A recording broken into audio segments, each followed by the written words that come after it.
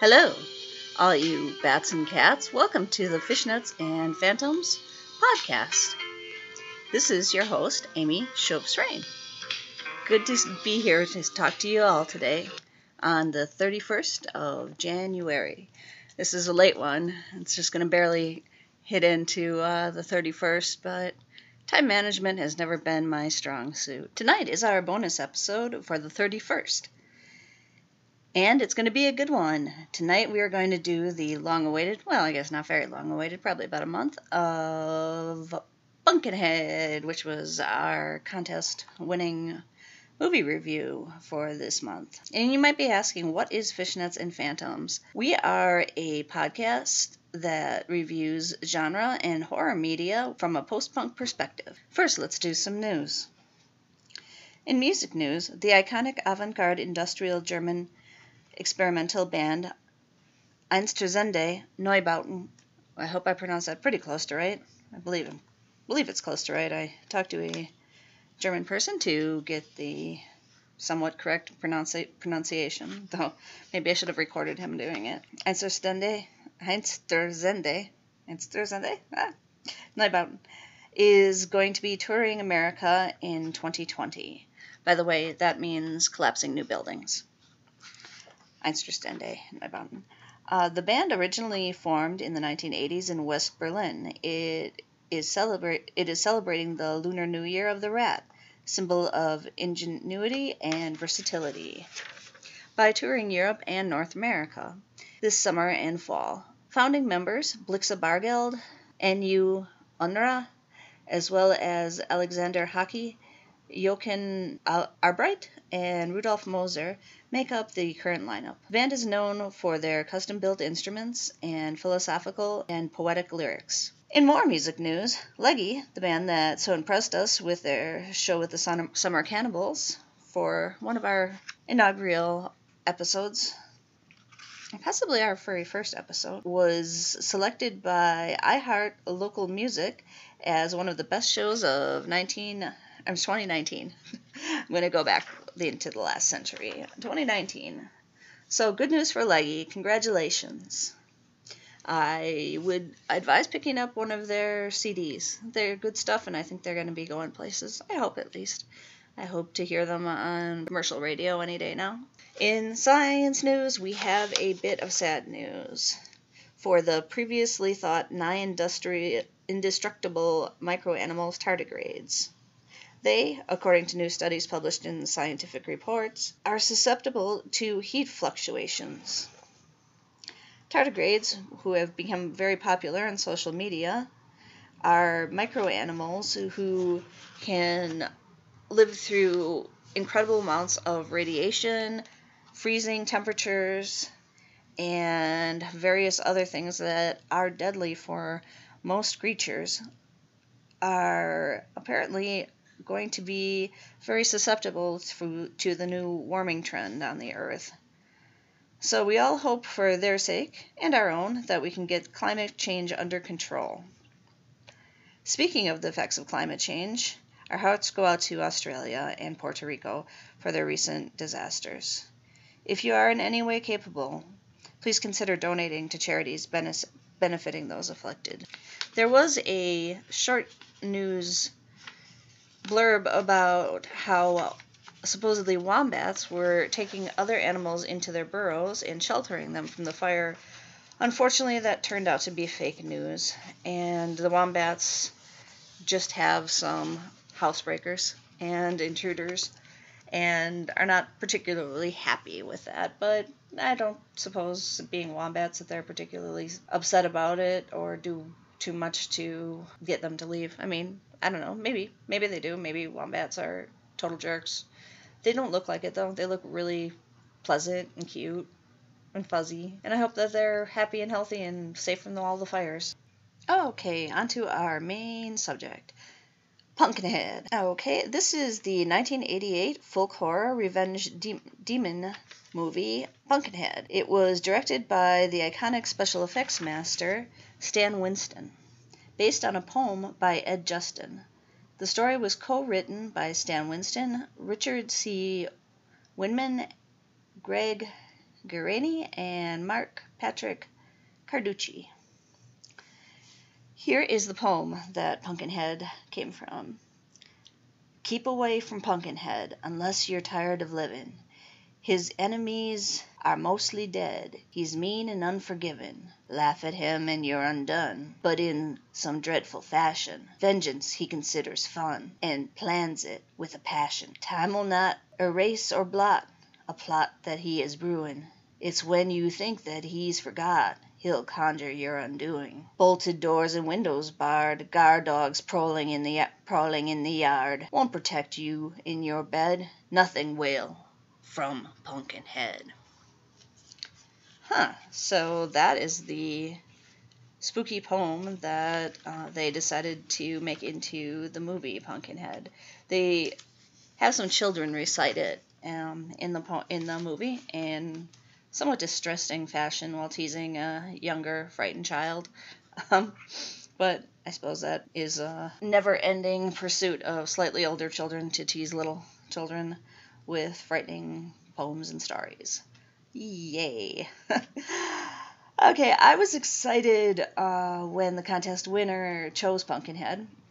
I saw this movie on VHS in the 90s. Dun dun dun, back in the 90s, a million zillion years ago. And I was not expecting very much. I figured it would be a mindless slasher with no plot and worse acting. Until I saw that Lance Henriksen was in it. Lance Henriksen is a character actor who has been in several supporting roles in famous movies such as Dog Day Afternoon and Close Encounters of the Third Kind. But I knew him from roles in genre movies, where he stood out as a strikingly calm, intelligent character who was in the midst of chaos doing his best to work through the situation.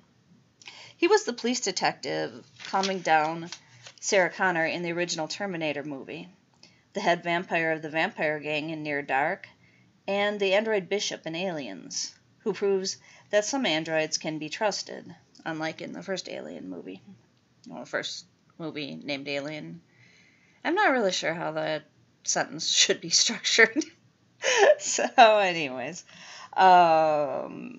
Bishop was the good alien in Aliens. Wait, no, Bishop was the good android, or synthetic person, as he likes to be called, in Aliens, as opposed to the not very nice alien, not very nice. Of course, the alien is not very nice. Not very nice android or synthetic person in the first movie.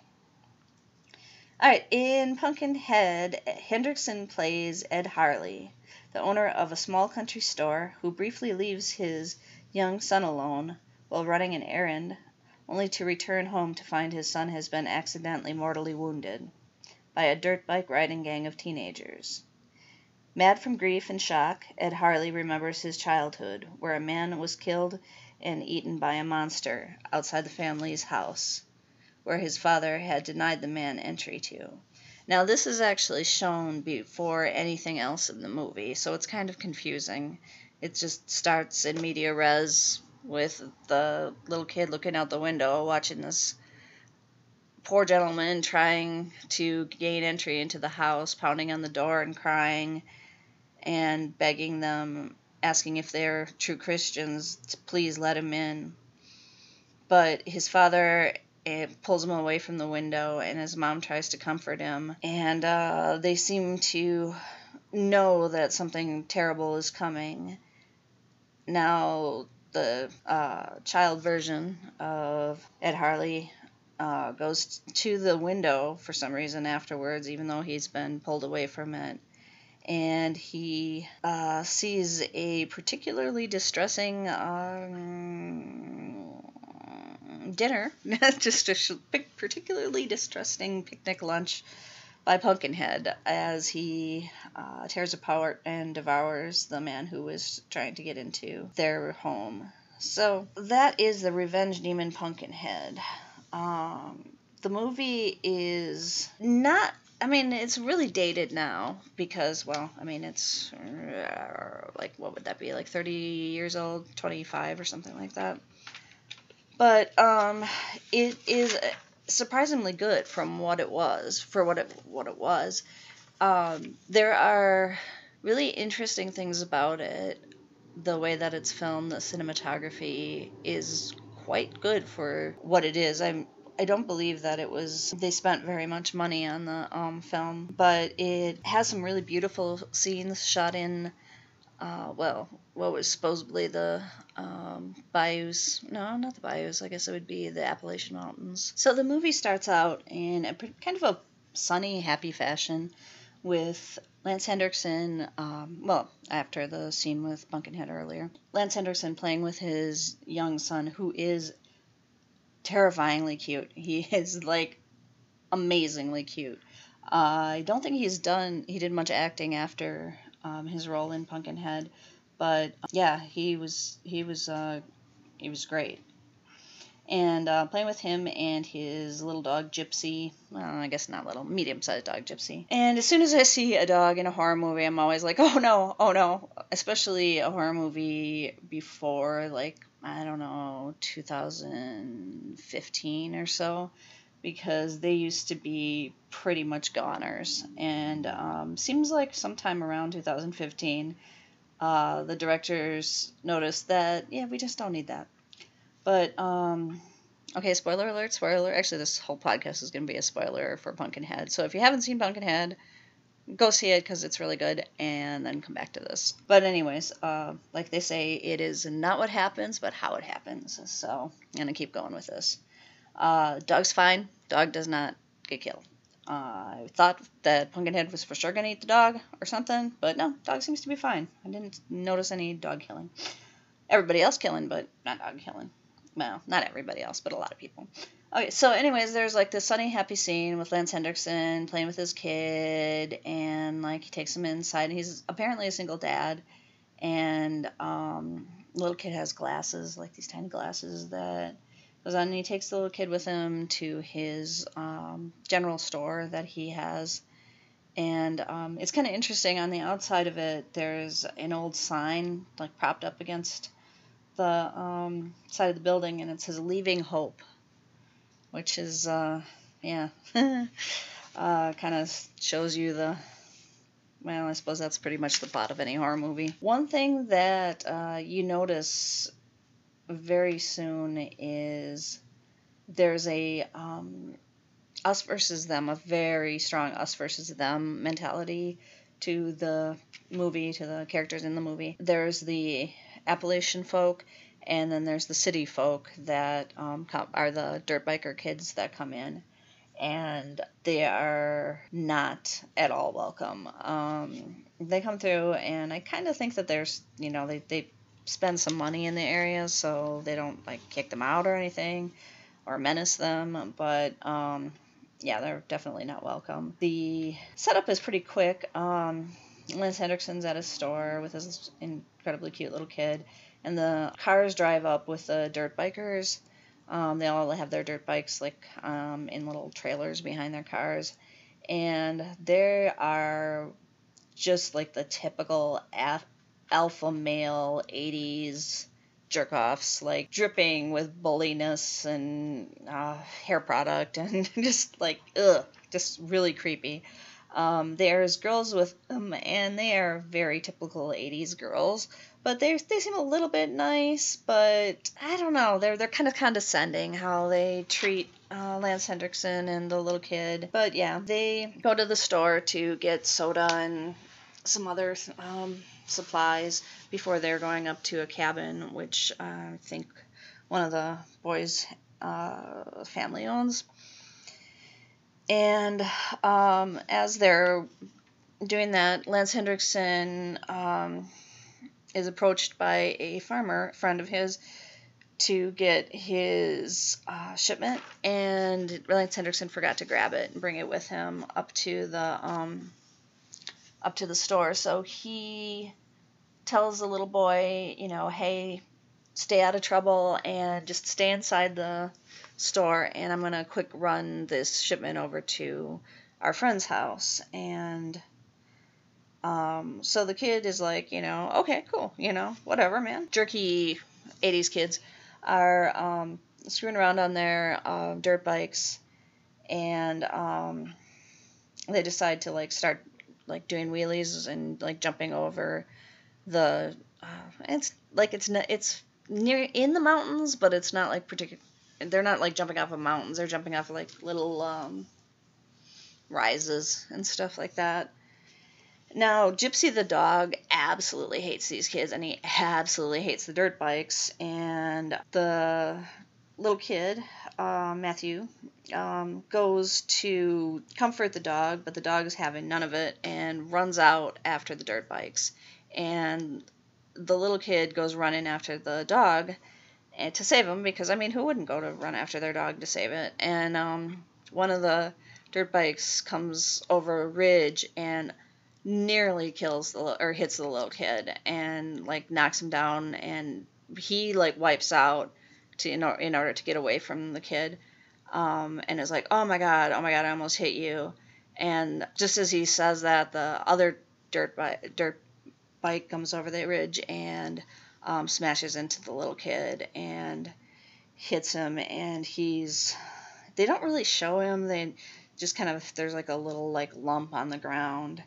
And a couple of the kids seem to be, actually, most of the kids seem to be very sorrowful, except for the main kid whose name is Joel, and he's just the creep of all creeps. There's a girl who's a photographer. She takes like photos of everybody, and she runs into the store and tries to call an ambulance. And there's kind of like a nerdy guy who seems to like her, and he goes running after her, and they're trying to call for help. And Joel, the alpha male guy, comes in afterwards and cuts the phone line, which is like, oh my god, like, obviously you are a total villain, but I mean, it's an 80s movie, he's got to be pretty villainous in his role. So that kind of sets up the whole beginning of what's going to be happening. That's the thing that gets the action going. So unfortunately, Lance Henriksen comes back and finds his kid, and his kid isn't dead yet, but he's not doing well. And he takes him home, and he puts him in the car and takes him home. He just drives off, and he like takes him and cleans him up, and he's in his little bed with a patchwork quilt, and he's telling him a really sweet story, kind of like the ones he had told him earlier in the day, and is cleaning him up, but he realizes it's too late and he can't do anything for the little boy. I thought it was a little bit odd that he didn't immediately try to take him to hospital or something, but I think in the story they imply that there's not any like civilization near there. It's just like the old, it's not old country, but old American country, I guess. I mean, there's like nothing there. There's a small settlement, it seems, that is extremely poor. And then Lance Henriksen's store, which, I don't know, maybe perhaps that is like the height of civilization in the area. Meanwhile, the dirt bike kids go to their cabin, and Joel is pretty horrible. He knocks the nerdy kid out and locks up him and the photographer girl in a closet, and swears that he's never going to confess to hurting the boy, even though it was an accident, because he has an accident from not long before, and he's like, well, I was drinking, and they're going to throw the book at me. And, well, of course, all of this seems a little bit hokey. I think it's an 80s movie, or 90s movie, whatever. 80, what was it, 88? Yeah, 80s movie. So Lance Henriksen then goes to the little poor farming community and goes up to his friends and asks them where she is. And everybody's like, she? But the farmer is reluctant to tell him what Lance Henriksen wants to know. And his quote was, "She can't help you. The only thing she can do for you is to take you straight to hell. And Lance Henriksen, being the protagonist, is just too distraught and too filled with grief to listen at all to him. And he said that, he had heard that there was somebody that could do something in times like this. If somebody was very guilty of something and there was no way to get revenge, she could do something. But the farmer refuses to tell him where this witch is, and unfortunately for Lance Henriksen, his kid, who's unpleasant, decides that he would do it for money, and Lance Henriksen learns the location of Haggis, played by Florence Scheffler, who is magnificent in the role of the old country witch. She's very menacing, and it's really like the whole feeling of the movie changes during this part.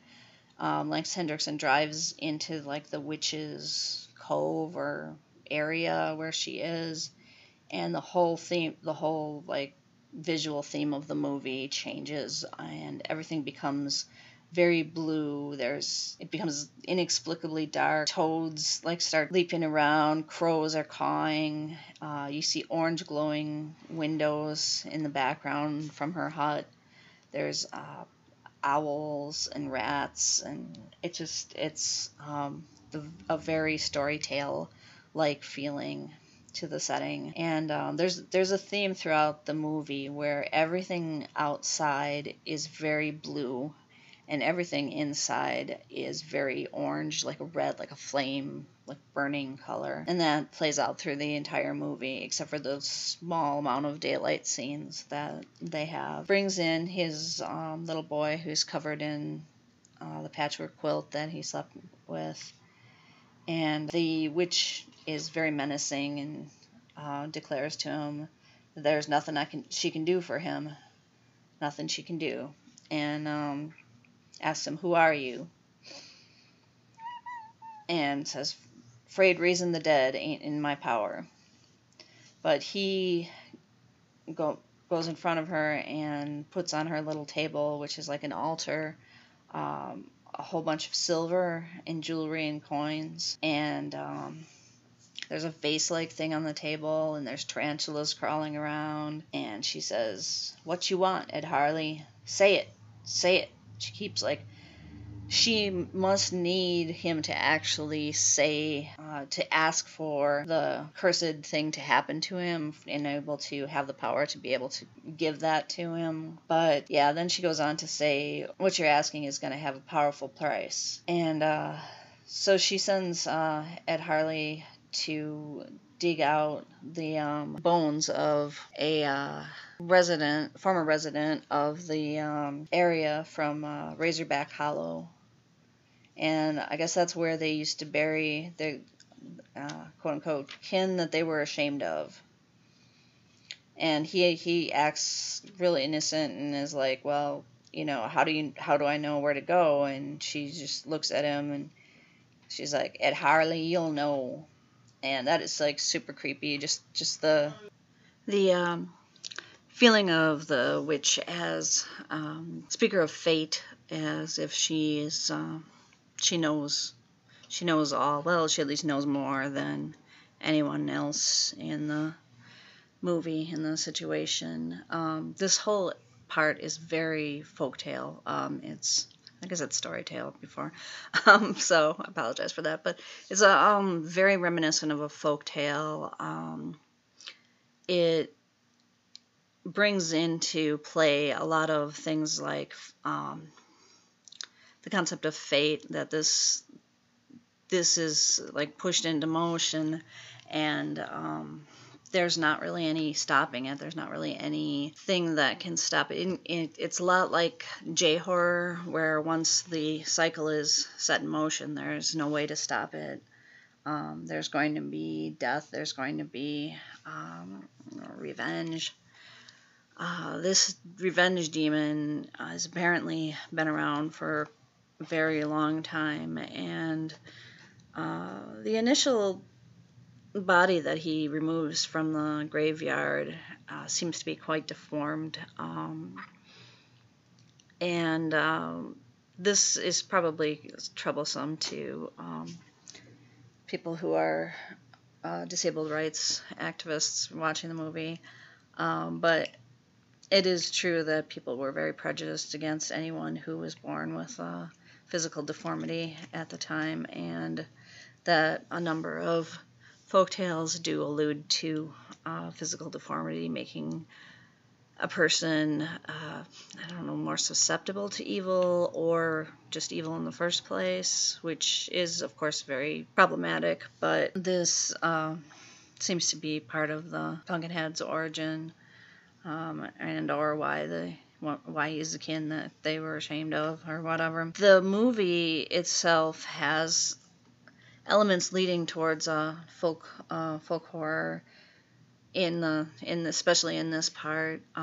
There's parts that go back to it. He revisits the witch when he later sets loose the Pumpkinhead demon upon the 80s kids, the city kids, and regrets it nearly instantly because he is able to see through the Pumpkinhead's eyes. And they do actually a really interesting makeup device with this, where Lance Henriksen starts assuming the look of the Pumpkinhead as, like, the more the Pumpkinhead lives, the more the Pumpkinhead kills, the more that Lance Henriksen becomes part of the original Pumpkinhead, or part of the Pumpkinhead. The more he can see, the more he can feel the Pumpkinhead's body as he goes about his revenge.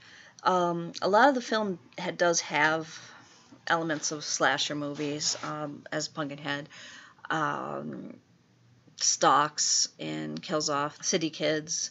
It doesn't seem to have any, how would you say, any differentiation between the kids that were more sympathetic and actually tried to help the child, but it doesn't know, perhaps because I don't think Lance Henriksen really knew who was responsible for the actual accident, well, he doesn't view it as an accident. Perhaps he views it as an accident, but he doesn't care. He still feels that they are at fault for taking really the only good thing out of his life. Yeah.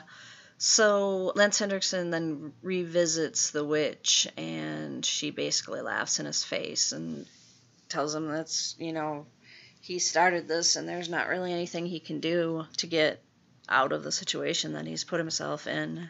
So he decides that he's going to try to go and kill the Pumpkinhead himself, but of course the witch just mocks that idea and points out that he's just going to die all the faster then.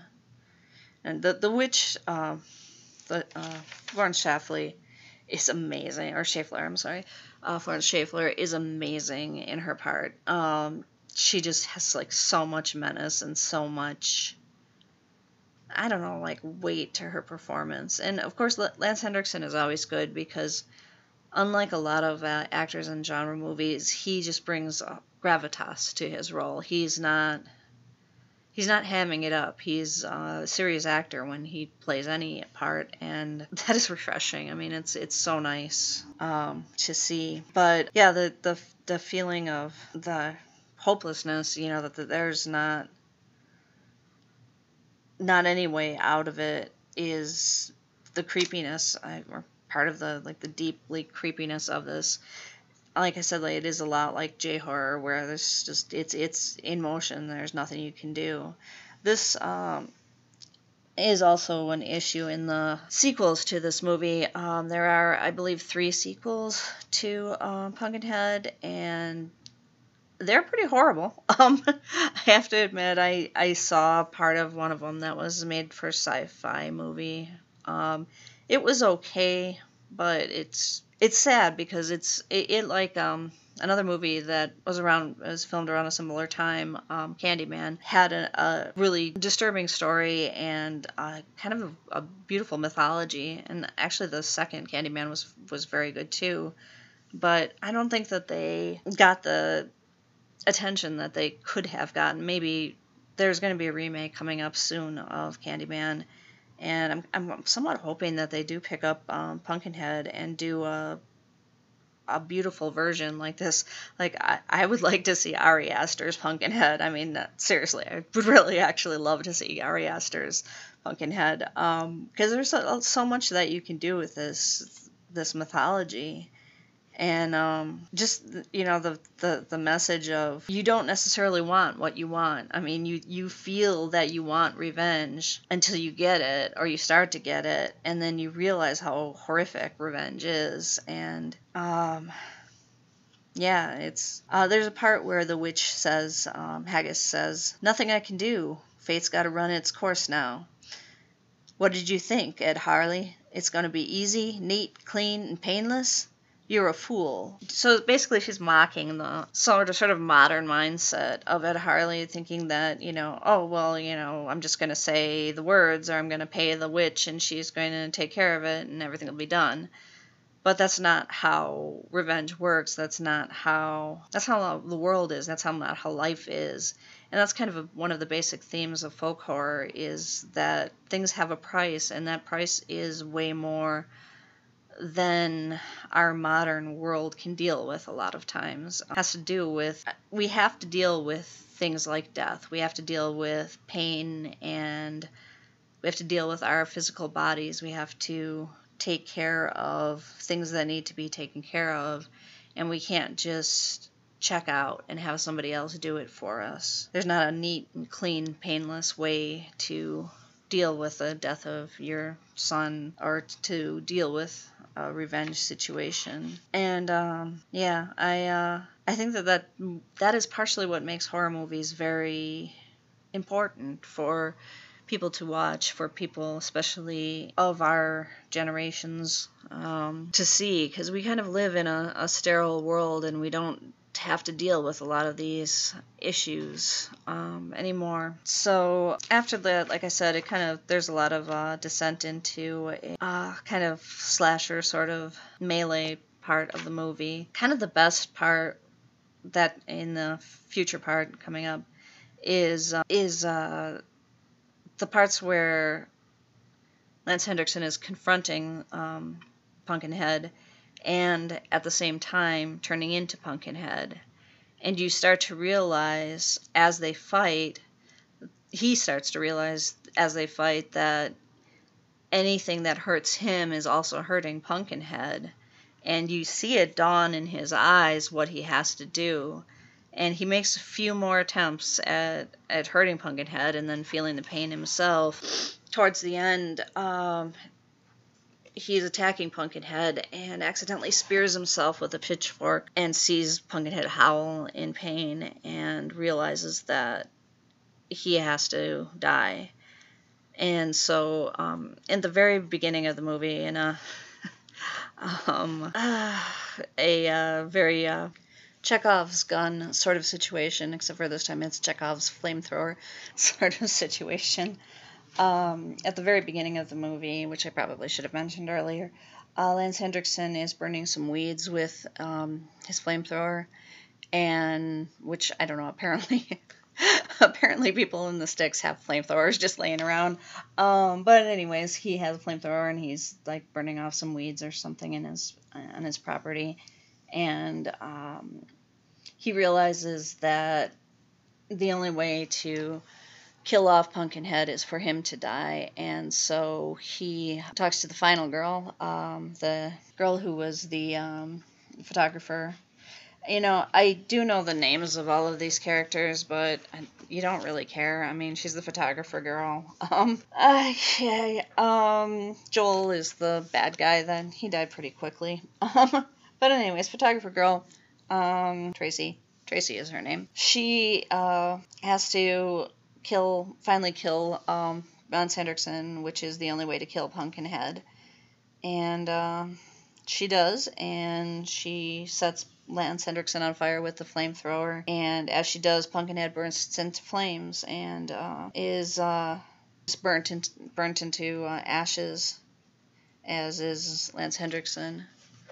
And then it kind of fades to black, but there's a little bit of an end scene where Haggis, the witch from earlier, reburies Pumpkinhead in the mound that Pumpkinhead was buried in.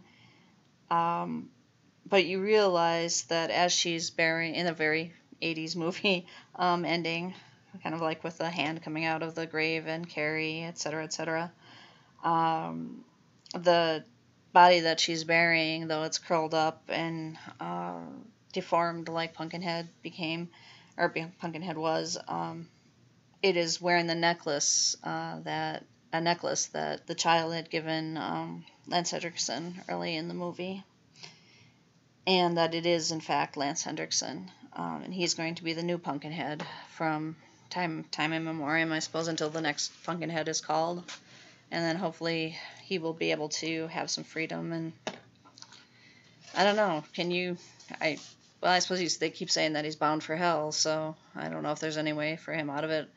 I saw the one sequel to the movie. I didn't see any more. The Ed Harley character is sympathetic. You do kind of hope that he does find some sort of forgiveness in his life, but you gotta say that he did cause the quite horrific deaths of at least 6 teenagers, if not more people. Yeah, I think there are some more people that Pumpkinhead catches on the way. So the movie is partially, 80s slasher, no brain movie, but it does have of something more, something delicate and kind of beautiful in its folktale, fairy tale sort of inserts. I don't know exactly how to say it right now because, like I said, I'm having a long day. But yeah, I very much recommend Pumpkinhead from 1988. I think it's available for a couple dollars streaming. I don't think it's free on any channels right now. This always can change. Check out Just Watch, the Just Watch app, in order to find out where you can get a hold of it to view. I highly recommend. A couple more things of business. I would like to say, as always, thank you very much to the Dark Discussions podcast group, including Phil Perone, who has always been a great help to this podcast. And if you are in the Milwaukee area, you might want to check out the little stores on Kinnick in the Bayview area, around just a little north of the Avalon Theater. Love Unlimited is a thrift store that I found recently, and they have all sorts of happy things. There's t-shirts and a lot of like vintage jewelry and albums, some really interesting album collection. I have a really interesting album collection. It is run by Sage Schwarm. I'm sorry, I think that's how you say your last name. Sage Schwarm, formerly of Wild Kingdom a million years ago, when I know him from. And Becky Huck, I think it was, or Becky Hacks. Becky Huck, I think. Anyways, they are incredibly nice, and their store is extremely interesting. It's been around forever. I just never entered it until recently. But check that out. Yeah, also, just check out the general area. There's nice little bookstores. There's some great restaurants. But yeah, that is my commercial for Downtown Bayview, I guess. Alright, guys, I will see you on the 13th with hopefully more of a brain, and I will have an interesting podcast on the horrors of love, I guess. I'm not sure what movie I'm going to pick out yet. If anybody has any suggestions, please shoot them to me on the Facebook Fishnets and Phantoms podcast group. I look forward to hearing from each and every one of you. Please, please, please, if you have a chance, go to your internet provider, especially Apple Podcasts, and give us a 5-star rating if you feel that you would like to, and follow this podcast, because that would help us greatly.